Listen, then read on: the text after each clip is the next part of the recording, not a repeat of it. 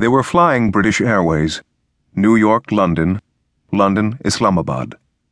Pakistan's newest, most modern city would be John's first view of this world.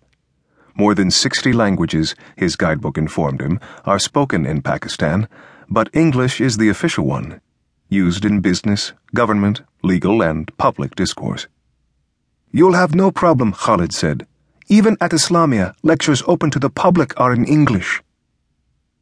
At Barbara's last fundraiser, a young Pakistani writer working at his country's embassy described Islamabad as an Islamicized version of D.C., airdropped into the foothills of the Himalayas. "Be sure to visit Mr. Brooks," he said. "Islamabad's best bookshop."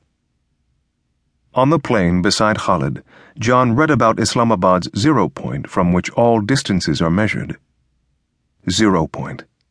A film of the universe's history run in reverse would show the universe contracting to a dot, eventually disappearing back to the beginning, before time and space, to a primal zero, the birthplace of the universe, when the Big Bang banged and burst forth a fury of galaxies, stars, planets, our non-stop cosmos. In the beginning was the point. In the beginning, some 15 billion years ago, before time was timed, on day 0 of the world. He would grind to 0 point, a sacred spot, and begin again in the womb of the world. He would join an ongoing race of scholar adventurers, men who have surrendered themselves to the life movement of the universe. He would be this century's Richard Burton, Sir Richard Burton, speaker of 29 languages, translator of the Kama Sutra, editor of 1001 Nights. Sir Richard Burton, explorer of wild Sind, of Baluchistan and the Punjab. Fearless Richard Burton, first European to make the famous pilgrimage to Mecca. The great Sir Richard Burton, who described the mystical Fana el-Fana as a merging of the creature with the creator. Lieutenant Burton, Secret Service agent in Western India. Captain Richard Burton, Sufi initiate. Murshid Burton, who could move the name of Allah through his body. Gnostic Burton, dervish and wandering holy man. Devil Burton, amateur barbarian and frequenter of brothels. All of which would make Barbara both proud and unhappy at once. But she would come around. She and Bill were cool parents, and John was determined to prove himself, in his own way. He circled 0 point on the map to mark it.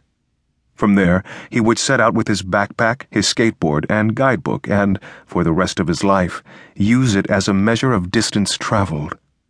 Though he would have only 24 hours in Islamabad, not enough time to see enough, he would grind to 0, pray, then go forth and learn the difference between nothing and something, absence and presence, meaning and chaos.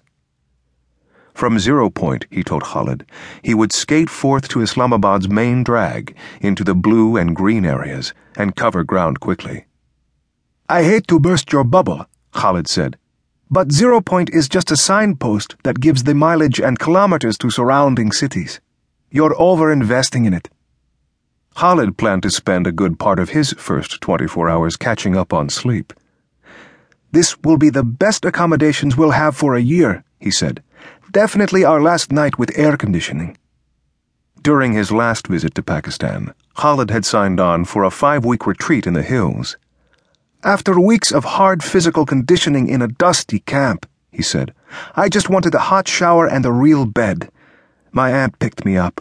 She claims I slept for 36 hours straight." Barbara was paying for their night in Islamabad, and they were staying at the President, a 3-star hotel popular for its all-night cafe, which John knew Khalid would enjoy. "If I'm up early," Khalid said, "I'll pray at Faisal Mosque. It's huge. It can hold like 15,000 people." John looked at a picture of the mosque in his guidebook. Though it was made of aluminum and heavy concrete, it looked as light and airy as a cluster of Bedouin tents, somehow afloat in the blue, blue sky. The rooflines were white and taut as wind-filled sails. "It's beautiful," John said. "Poetic." He traced a path from 0 point to the mosque. He would check it out on wheels. He continued reading his guide all the way to Islamabad. Islamabad, the name of the capital, means the abode of Islam and reflects the Islamic ideology in Pakistan. Islamabad is new, planned, spacious, leafy, and green. The wide roads, detached houses, and gardens contrast with Pakistan's older cities. A skyline of high-rises with posh offices is springing up in Islamabad's business district with the unusual name of Blue Area. Armchair travel, Khalid called it.